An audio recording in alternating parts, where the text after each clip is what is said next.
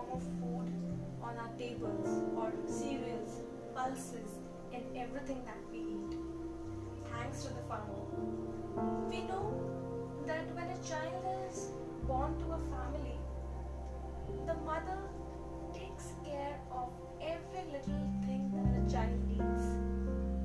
In a similar way, when a seed is sown inside the huge fields or in a tiny pot, the mother nature cares for the plants to provide the nourishment, ample amount of temperature and climatic conditions, and then only we are able to get the food that we eat.